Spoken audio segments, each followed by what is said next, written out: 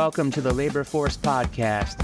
I'm your host, Mike Strukin, proud member of New York State United Teachers, celebrating 50 years this year. We went out and we talked to people all over this country. And I want to tell you what we found. It isn't just organizers who support unions. It isn't just people on picket lines who support unions. It is the people of the United States who support unions. That's right.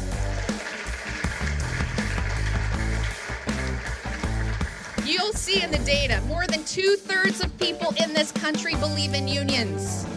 Do you know how hard it is to get 2/3 of Americans to agree on anything? Let me put it another way. More Americans believe in unions than like chocolate ice cream. And vanilla too, in case you were wondering which was more popular. That was AFL-CIO President Liz Shuler during her inaugural State of the Union's address today, describing recent polling data. The public opinion research firm GBAO surveyed 1,200 registered voters between August 1st to 8th on behalf of the AFL-CIO. No surprise from this end after the smoking, sizzling, blazing hot labor summer we've had.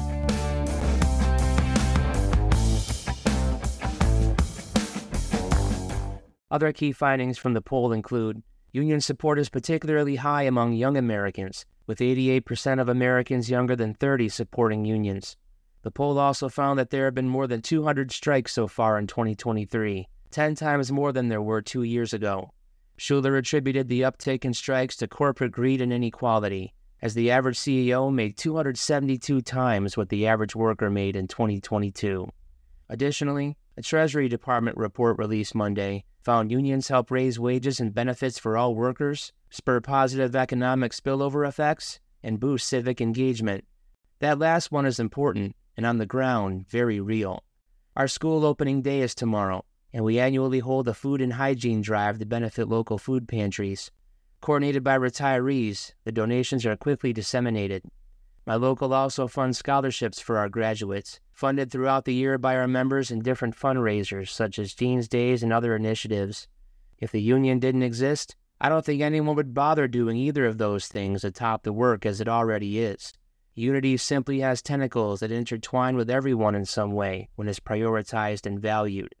Meanwhile, Vice President Harris described union workers as the backbone of America's middle class. Now, strike actions for the sake of review, either ongoing or upcoming, and mighty good review it certainly is.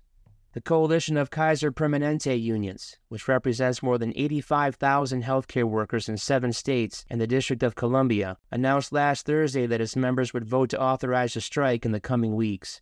The healthcare workers' strike, which could come as early as October 1st, would be the largest strike of healthcare workers in the history of this country.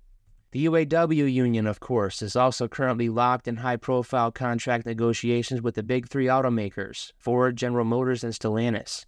An overwhelming majority of workers, 97% to be precise, voted to authorize a strike if they don't receive a fair deal.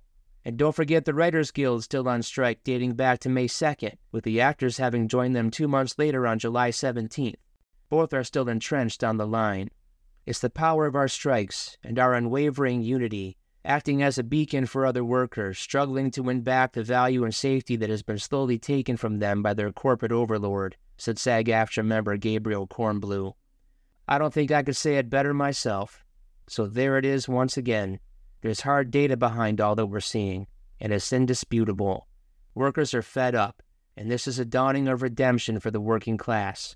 By the looks of things, hot labor summer will most certainly become at the very least warm labor fall.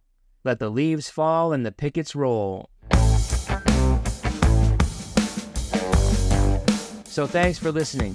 If you'd like to support the show, you can find Labor Force on Spotify for podcasters and select a level, starting at just $1 a month. Also, please share, rate, and review to help others find the show. You can listen anywhere you get your podcasts. And speaking of listening and broadening your worker context, the Labor Force Podcast is now affiliated with the Labor Radio Podcast Network, an indispensable labor source where you can find many more shows like this one. You can check it out at laborradionetwork.org. Until next time, take care and stay union strong.